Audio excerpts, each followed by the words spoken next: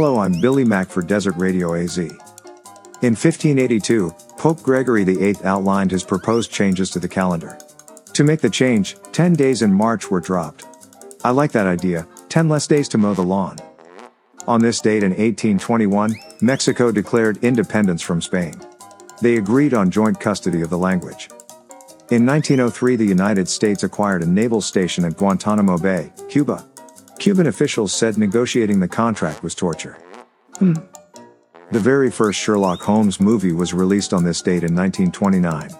Gee, I had no idea Robert Downey Jr. was that old.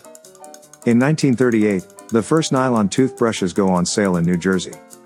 They quickly replacing the very unpopular wire ones. However, because not that many people had nylon teeth, they eventually went broke. Immediately proving much more popular than the wire ones. Brushing your teeth with old nylons doesn't sound very appealing.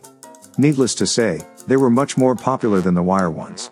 On this date in 1941, America launched its first rocket into space. Russia was among the first to ask, "Is that a rocket ship in your atmosphere, or are you just happy to see us?" In 1942, The Voice of America went on the air. It was a game show where celebrity judges would hear you talk, and if they thought you sounded American enough, they could turn around and see you. Or, up until then, the world thought we had laryngitis. On this date in 1961, the Federal Communications Commission, really nice people who I highly respect and admire, authorized pay TV. Isn't it great we've kept broadcast radio free? In 1981, Buckingham Palace announces the engagement of Britain's Prince Charles to Lady Diana Spencer. If anyone has come up with a working time machine and would like to warn someone, this is the case. We're exactly 10 months away from Christmas Eve.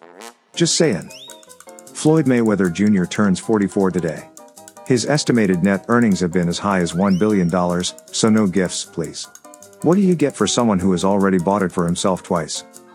Billy Zane turns 55 today, forever to be remembered as the jerk from Titanic. Just watch the movie until you see a jerk, that's him. He was Rose's boyfriend in Titanic before Leonardo stole her away. Deborah Jo Rupp Kitty from That 70s Show enters her 70s today and turns the big 7-0. Oh, who could forget her laugh? Just curious. I'm still trying to. Singer Rupert Holmes turns 74 today. He loves pina coladas.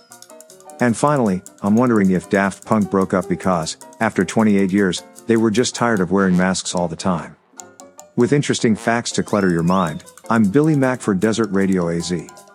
And thanks for listening.